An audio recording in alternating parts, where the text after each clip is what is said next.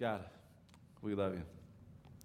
And we are thankful once again to be able to be in this place, to be able to open up your word and to be able to hear from you in very real and tangible ways, God. God, we're thankful for this word that we hold in our hands, this timeless word that you have given us. God, I pray this morning that as we open this, that you would just speak through me this morning. That the words that come out of my mouth wouldn't be just my words, God, but they would be your words for your people on your day in this place right now. God, no one needs to hear from me this morning. We all desire a word from you. And God, would you grant us that blessing this morning? God, we love you. In Jesus' name, amen. Amen. Well, we are kind of a long way into this journey through Multiply.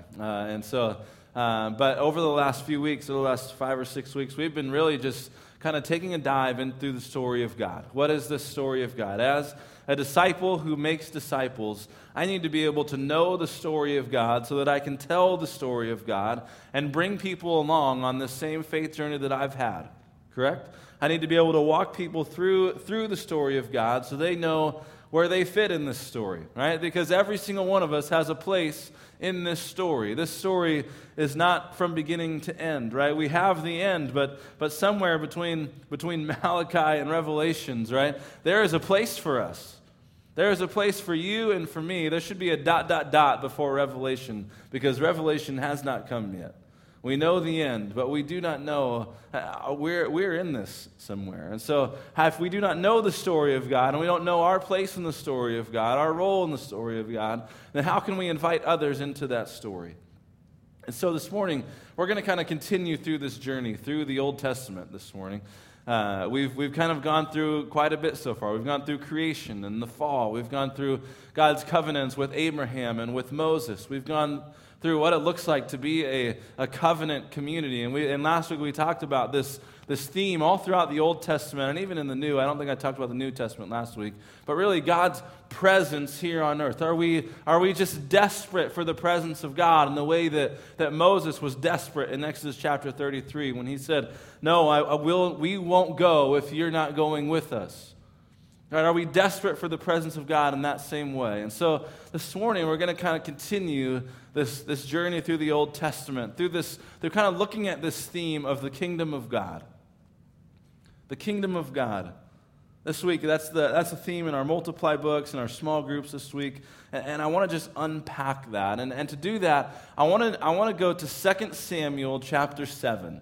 So if you want to get there, if you're using one of our Pew Bibles, it's page number 219. 2 Samuel number 7. And just so for a little bit of context, right? As you're going there, we've gone through quite a bit of the Old Testament so far. Right? We've talked about some of these themes, and we've seen that finally, after years of sin and years of struggle, that the Israelites have inherited the promised land, right? We read in Joshua about the conquest and God's faithfulness to the people of Israel as they come in and they inherit this promised land. And then we read in Judges. Judges is kind of like this roller coaster before we get to the Samuels, right? Of God's faithfulness and Israel's sin and unfaithfulness. And as Israel sins and as Israel is unfaithful, God raises up someone to call them out of that. And they go for it for a while, and then they go back in, they dip back into this sin and this unfaithfulness, and God raises someone up again, and then there's this just roller coaster in Judges. And then we get to Samuel. And Samuel is the last of the judges. He's a prophet that God sends to Israel. And it's at this point in Israel's history where Israel becomes a monarchy for the first time. Before we get to 2 Samuel, and I want you to stay there, I'm not going to read anything else, but in 1 Samuel 8:9, and 1 Samuel chapter 8 is where Israel first begins to ask for a king, for a human king. See, up until this point, Israel had been a theocracy. The king of Israel was God, right? The person who sat on the throne was God. Israel had a king, and his name was Yahweh. And in 1 Samuel chapter 8, we begin to see the Israelites, as things begin to happen, we begin to see the Israelites, they ask Samuel for a king, for a human king, like the other nations. And Samuel, he goes back to God and he says, God, I don't know about this. And God looks at him, or God speaks to him and he says, give them what they want. Paraphrase. Give them what they want. They haven't rejected you. They've rejected me. Give them what they want. Give them this human king that they desire. All right, and so Samuel anoints Saul as the first human king of Israel in chapter 8. And 7 chapters later, God rejects Saul as king.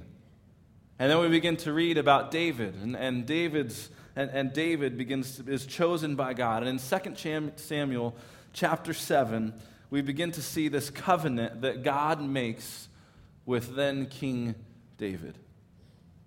Let's read this. I'm just going to read the whole chapter. 2 Samuel chapter 7. I'm not going to read it yet. Sorry. I forgot something. Because long story short, here's this. David becomes king. God makes a covenant with David. And it's not unlike any of the covenants that we've seen already. Right? As we go through, you'll begin to I want you just to keep in mind some of the covenants that we've already talked about. The covenant with Abraham, the multiple covenants with Abraham, right? Exodus 12 and 15 and 17. The covenant with Moses that we talked about. I want you to keep some of these in mind. Now we'll read. After the king was settled in his palace, and the Lord had given him rest from all his enemies around him, he said to Nathan, this is David, David said to Nathan the prophet, here I am, living in a house of cedar, while the ark of God remains in a tent.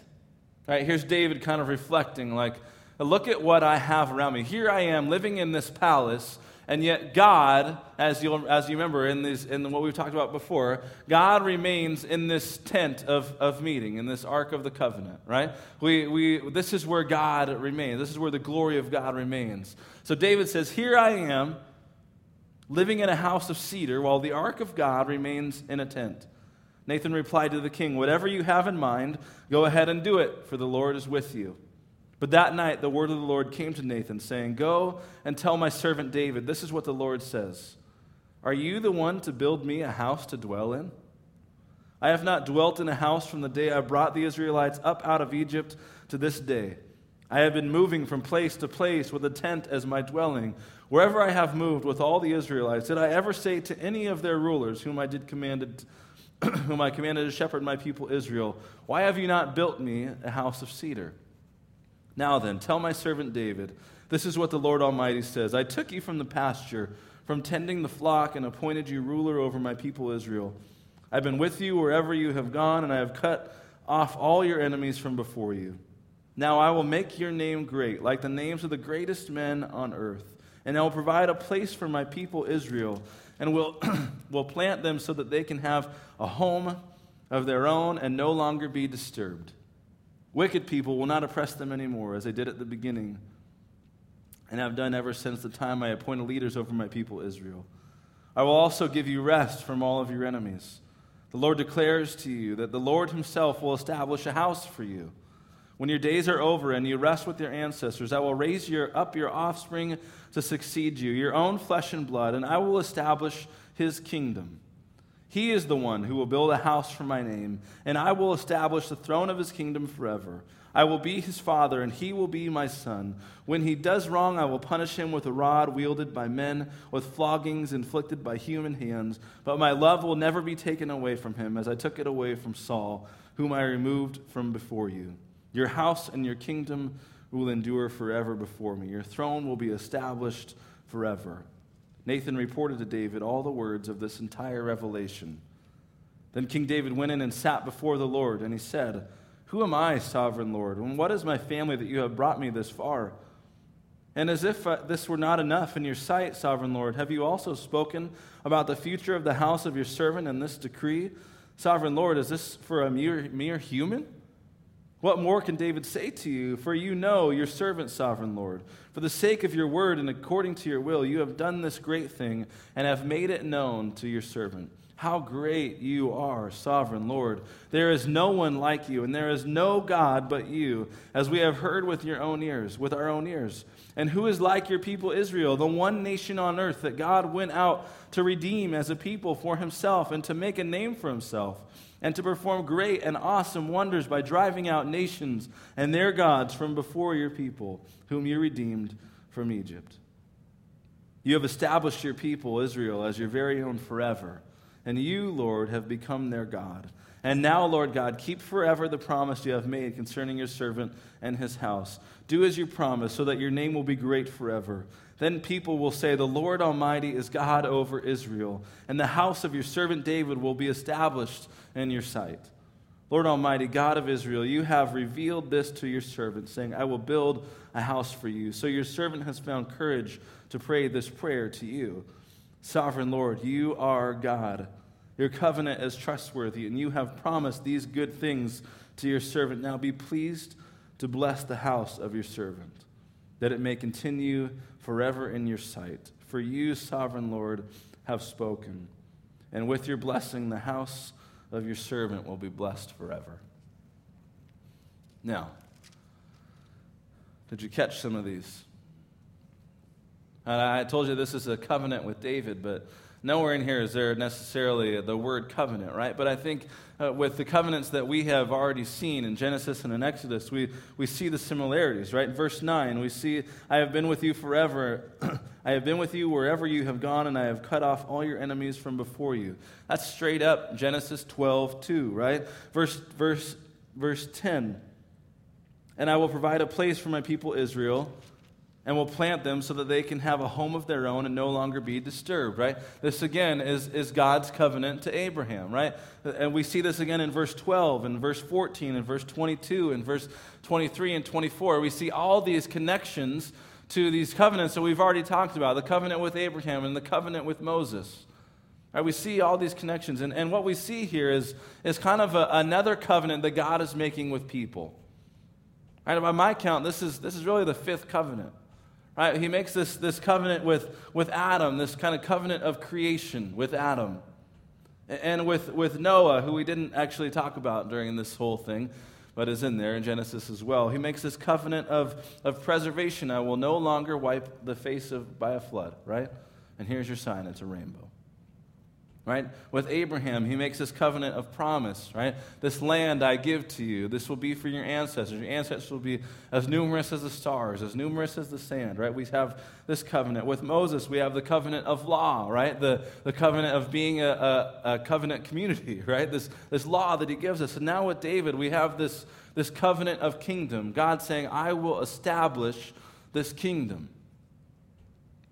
This is the beginning of the king, the kind of the story of the kingdom of God in Scripture, is 2 Samuel chapter 7. This is where the kingdom of God really starts. And God is really showing through all of this, right, that his name is the only one to be praised. Right? God kind of knew. God's pretty smart, right? He's all-knowing, so he knows everything. Right? God knew that eventually his people would want to have a king for themselves. He knew that at some point they would be tempted to have this human king like every other nation in the world. And he talks about it in the book of Deuteronomy. If you turn back to Deuteronomy chapter 17 with me. Deuteronomy 17, he actually begins to walk them through what it will look like when they get to the point where they desire a human king. This is what it should look like. Right? Deuteronomy chapter 17, starting at verse 14. When you enter the land the Lord your God is giving you and have taken possession of it and settled in it, and you say, let us set a king over us like the nations around us. Right? God's in advance. This is what you will do. Be sure to appoint over you a king the Lord your God chooses. He must be from among your fellow Israelites. Do not place a foreigner over you, one who is not an Israelite. The king, moreover, must not acquire great numbers of horses for himself or make the people return to Egypt to get more of them. For the Lord has told you not to go back that way again. He must not take many wives, or his heart will be led astray. He must not accumulate large amounts of silver and gold. When he takes the throne of his kingdom, he is to write for himself on a scroll a copy of this law, taken from that of the Levitical priests. It is to be with him, and he is to read it all the days of his life, so that he may learn to revere the Lord his God and follow carefully all the words of this law and these decrees, and not consider himself better than his fellow Israelites and turn from the law to the right or to the left. Then he and his descendants will reign a long time over his kingdom in Israel. All right, here's what God is saying. When you get to this point where you desire a human king, a flesh and blood king that will rule over you, this king needs to follow me so closely, needs to just read my law and know my law every single day. Here's what God is saying in this point. God is saying, when you desire this flesh and blood king, this king needs to follow me and know me so closely that when you follow him, in essence, you are following me, because I am still the king over Israel. Right? There is this flesh and blood king, yes, but this king should be so close to my heart, so close to my law, so close to me, that when you follow this man or this woman, that you would be, in essence, following me. This is the whole design of the kingdom of God. That God is the one who reigns, that Yahweh is king, that God is king, no matter who is the king, the flesh and blood king over you and over me. This is the whole idea of the kingdom of God. This is the whole point. This is the whole design, that the earthly kingdom reflects the heavenly kingdom. That the earthly kingdom looks no different than if God was ruling himself, because the flesh and blood king is so close to the heart of God that where if we follow him, we follow God. As we head back to 2 Samuel, this whole design is that this Davidic kingdom, this kingdom of David, reflects the kingdom of God. Now, in any kingdom, as we go back to 2 Samuel chapter 7, there are three really facets of the kingdom. Right? There's the people, there's the place, and there's the purpose. In the kingdom of God, there is no different, right? There are God's people in God's place for God's purpose. Now, as David is trying to, as the kingdom of David is reflecting the kingdom of God, what are these three facets? Well, they're God's people. How does God relate to his people through the kingdom, in the kingdom of David? How does God do this? All right, verse 12 and 13 in chapter 7 give us a little hint here. When your days are over and you rest up with your ancestors, I will raise up your offspring to succeed you, your own flesh and blood, and I will establish his kingdom. He is the one who will build a house for my name, and I will establish the throne of his kingdom forever. Right? So God is relating to his people through this king. He's going to establish this kingdom through the son of David, who we know as Solomon. Right? God is going to relate to his people through Solomon. If you actually get to 1 Chronicles chapter 22, I know we're going to be turning just a little bit this morning. I apologize. 1 Chronicles chapter 22. David is nearing the end of his life here, and I want us to see this picture of God raising Solomon up as king and really as a son, and as a son reflects the father. Right, chapter 22, 1 Chronicles chapter 22, verse 6 through verse 10. Then he called for his son Solomon. This is David. Then David called for his son Solomon and charged him to build a house for the Lord, the God of Israel.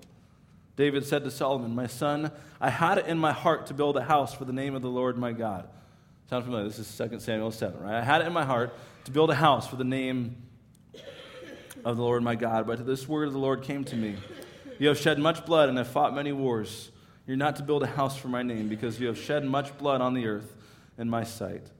But you will have a son who will be a man of peace and rest, and I will give him rest from all his enemies on every side. His name will be Solomon, and I will grant Israel peace and quiet during his reign.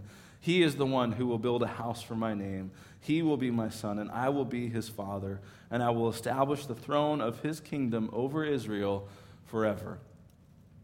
All right, this is Solomon being established here. It actually gets a lot deeper if you turn to chapter 29, 1 Chronicles chapter 29.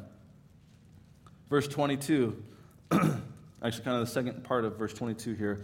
Then they acknowledged Solomon, son of David, as king a second time, anointing him before the Lord to be ruler and Zadok to be priest. And then there's this verse here. So Solomon sat on the throne of the Lord as king in place of his father David. Now I want you to just hear that verse. Now Solomon sat on the throne of the Lord. Who sits on the throne of God? God sits on the throne of God. But here we have Solomon, King Solomon, sitting on the throne of God. And so we see this connection here, right? The kingdom of God is always king. Even though there may be a flesh and blood ruler over the kingdom of Israel, right? There is a flesh and blood king here, but this king is sitting on the throne of God. He's sitting on the throne of the Lord. All right, so who is really the king here? God is really the king. And God relates to God's people through this king. Through this king. Back to 2 Samuel here. Where?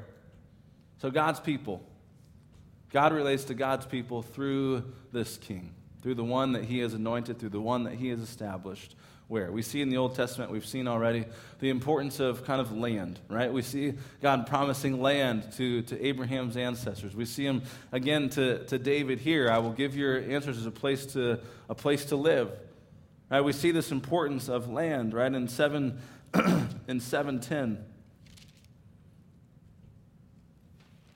Here's what it says. And I will provide a place for my people Israel, and will plant them so that they can have a home of their own and no longer be disturbed. Wicked people will not oppress them anymore as they did in the beginning. And I have done ever since the time I appointed leaders over my people Israel. I will also give you rest from all your enemies. In the kingdom of God, where is this place that God has established? God has established in his kingdom a place where his people can come and find rest. In God's kingdom, we have a place where we can go and we can enjoy rest. Remember, God's people here, the Israelites, have been wanderers for their entire lives. Right? They've been wandering from one place to the next, to the next, to the next. They were exiled, and now they're back. They're now in the promised land, right? And God's saying, I will give you a place here, and in this place, you will find rest. No longer do you need to be moving and shaking and going in all these different places. I will give you rest. God says. God says, in this kingdom I will establish, that this kingdom will be a place of rest. But not only that, this kingdom in 7:13, he was the one who will build a house for my name, and I will establish the throne of his kingdom forever. I will establish it. He is the one who will build a house for my name, and I will establish the throne of his kingdom forever. I will be his father, and he will be my son. When he does wrong, I will punish him. And then he goes on, your house and your kingdom will endure forever before me. Your throne will be established forever, right? But here's verse 13. He is the one who will build a house for my name, and I will establish the throne of his kingdom forever. See, the kingdom that God is establishing is a kingdom in which God's name is made great. It's a kingdom where God's people can find rest, and it's a kingdom where God's name can be made great. This is the place that God has established.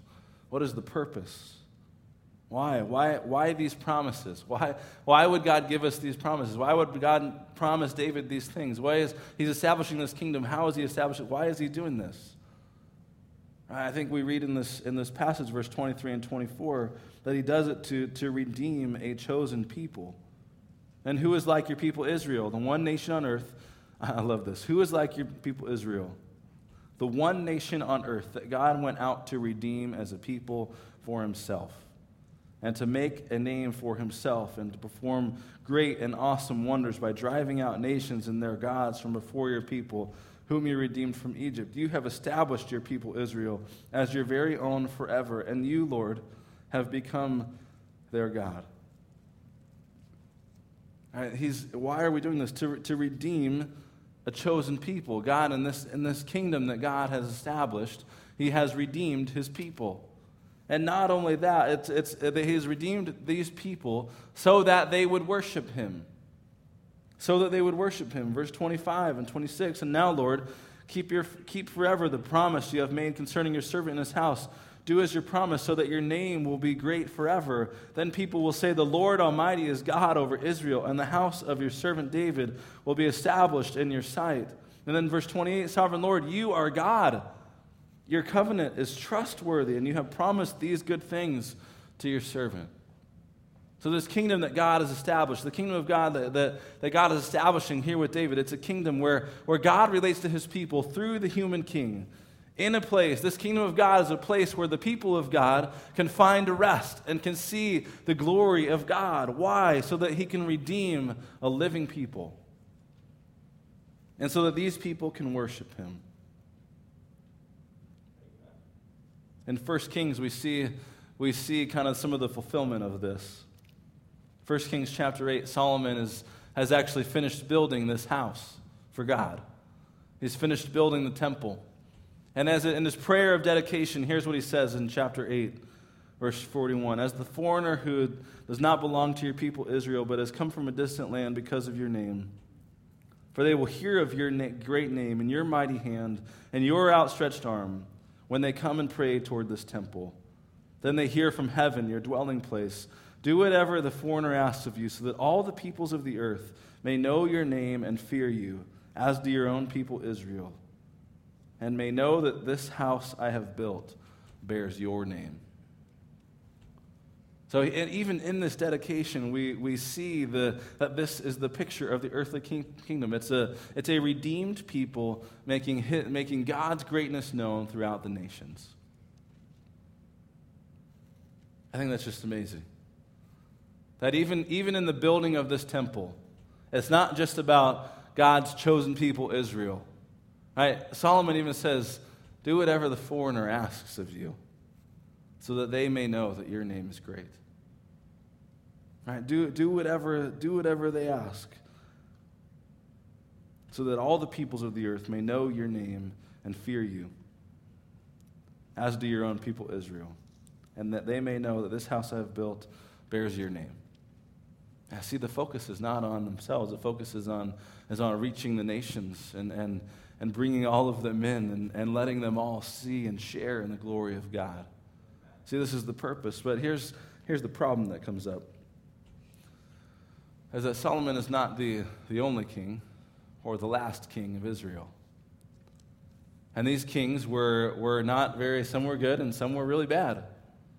And so some of this covenant, some of this stuff is just, there were some really bad times. And it gets to a point where we read in Hosea chapter 3, it gets to this point, I went too far. It gets to this point where in Hosea chapter 3, for the Israelites will live many days without king or prince. God has removed the king from them, right? They'll live many days without the king or the prince, without sacrifice or sacred stones, without ephod or household gods. Afterwards, the Israelites will return and seek the Lord their God and David their king. They will become trembling to the Lord and to his blessings in these last days. Right? They have rejected this. They have rejected everything. There's been these good kings, there's been these bad kings, and everything just kind of blows up. And so how does the kingdom of God move on? How does the kingdom of God continue? Right? This paves the way for the kingdom of God not being led no longer by a human flesh and blood king, but for a divine king to come in and to reign in the kingdom of God. And so we leave the Old Testament for a second. We go to the New Testament and we see in Luke chapter 1, right, God once again establishing this kingdom. And how does God relate to God's people? Right? Luke chapter 1, verse 26. In the 6th month of Elizabeth's pregnancy, God sent the angel Gabriel to Nazareth, a town in Galilee, to a virgin pledged to be married to a man named Joseph, a descendant of David. That's significant. A descendant of David, right? The people will be running back to King David, right? A descendant of David. The virgin's name was Mary. The angel went to her and said, "Greetings, you who are highly favored, the Lord is with you." Mary was greatly troubled at his words and wondered what kind of greeting this might be. But the angel said to her, "Don't be afraid, Mary. You have found favor with God. You will conceive and give birth to a son, and you are to call him Jesus. He will be great and will be called the Son of the Most High. The Lord God will give him the throne of his father David, and he will reign over Jacob's descendants forever. His kingdom will never end." All right, you skip over to chapter 2, verse 8. "And there were shepherds living out in the fields nearby, keeping watch over their flocks at night.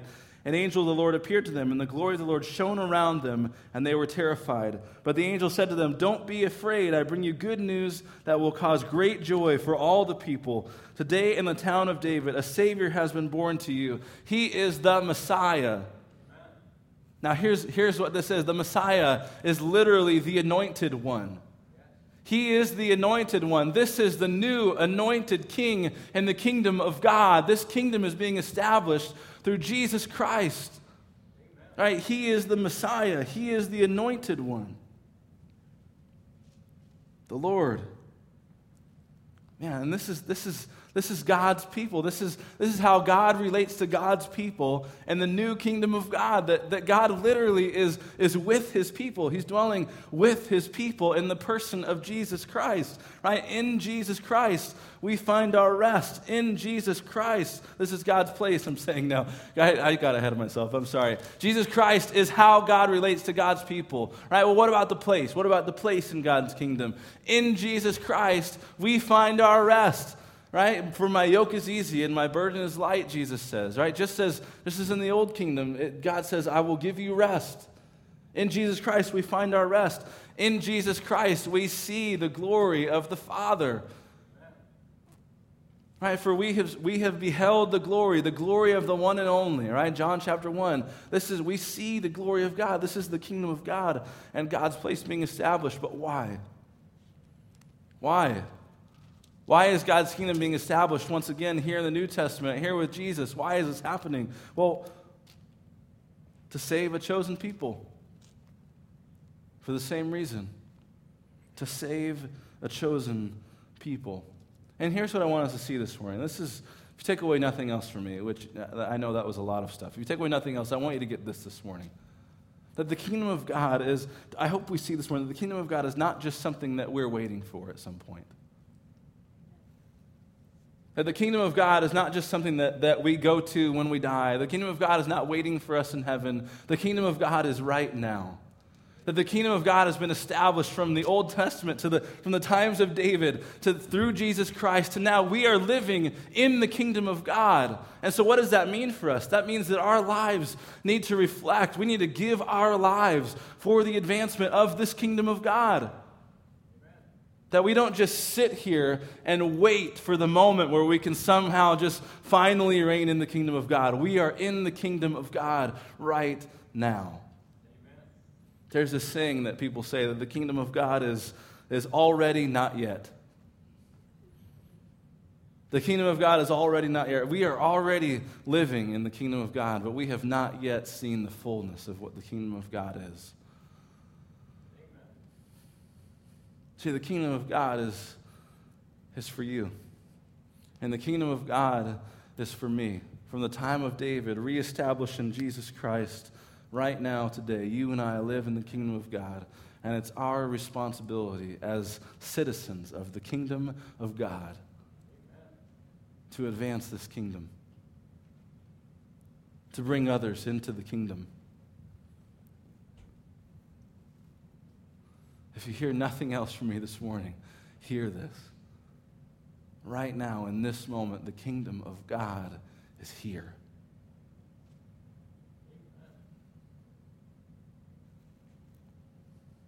So how does this affect the way that we go out and that we live our lives? Man, it changes everything. It changes everything. That our citizenship is in this kingdom of God. That even though there might be a flesh and blood ruler over us, the real ruler is God, the Father. Amen. And our responsibility is to do everything that we can in this life to further this kingdom, to advance this kingdom. Why? Just like 1 Kings.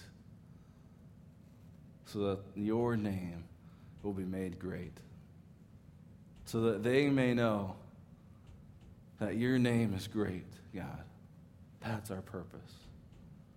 It's a redeemed people reaching the nations with the glory of God.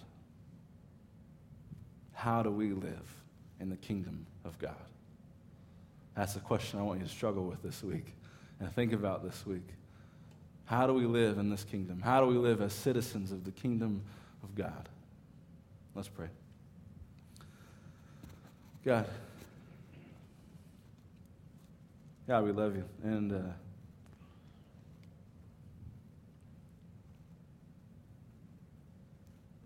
God, forgive us for all the times that we don't live according to the kingdom. God, may we this morning claim our citizenship in this kingdom of God.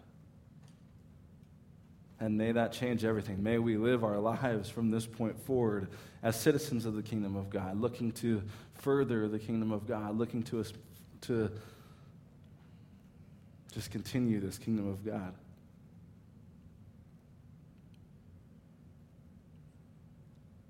God, would you challenge us this week? Would you convict us this week? Would you show us ways in which we can live in the kingdom?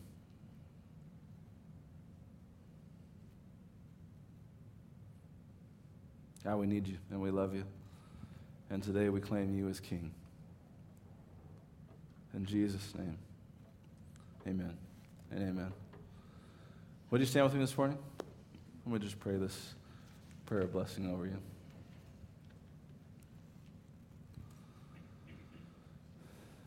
May our God, the King of all kings, Lord of all lords, go ahead of you. May he reign in your lives this week. And may your life reflect his kingdom. Go in peace and go in love and be bold and make a difference for him this week, wherever you may find yourself. In Jesus' name, amen.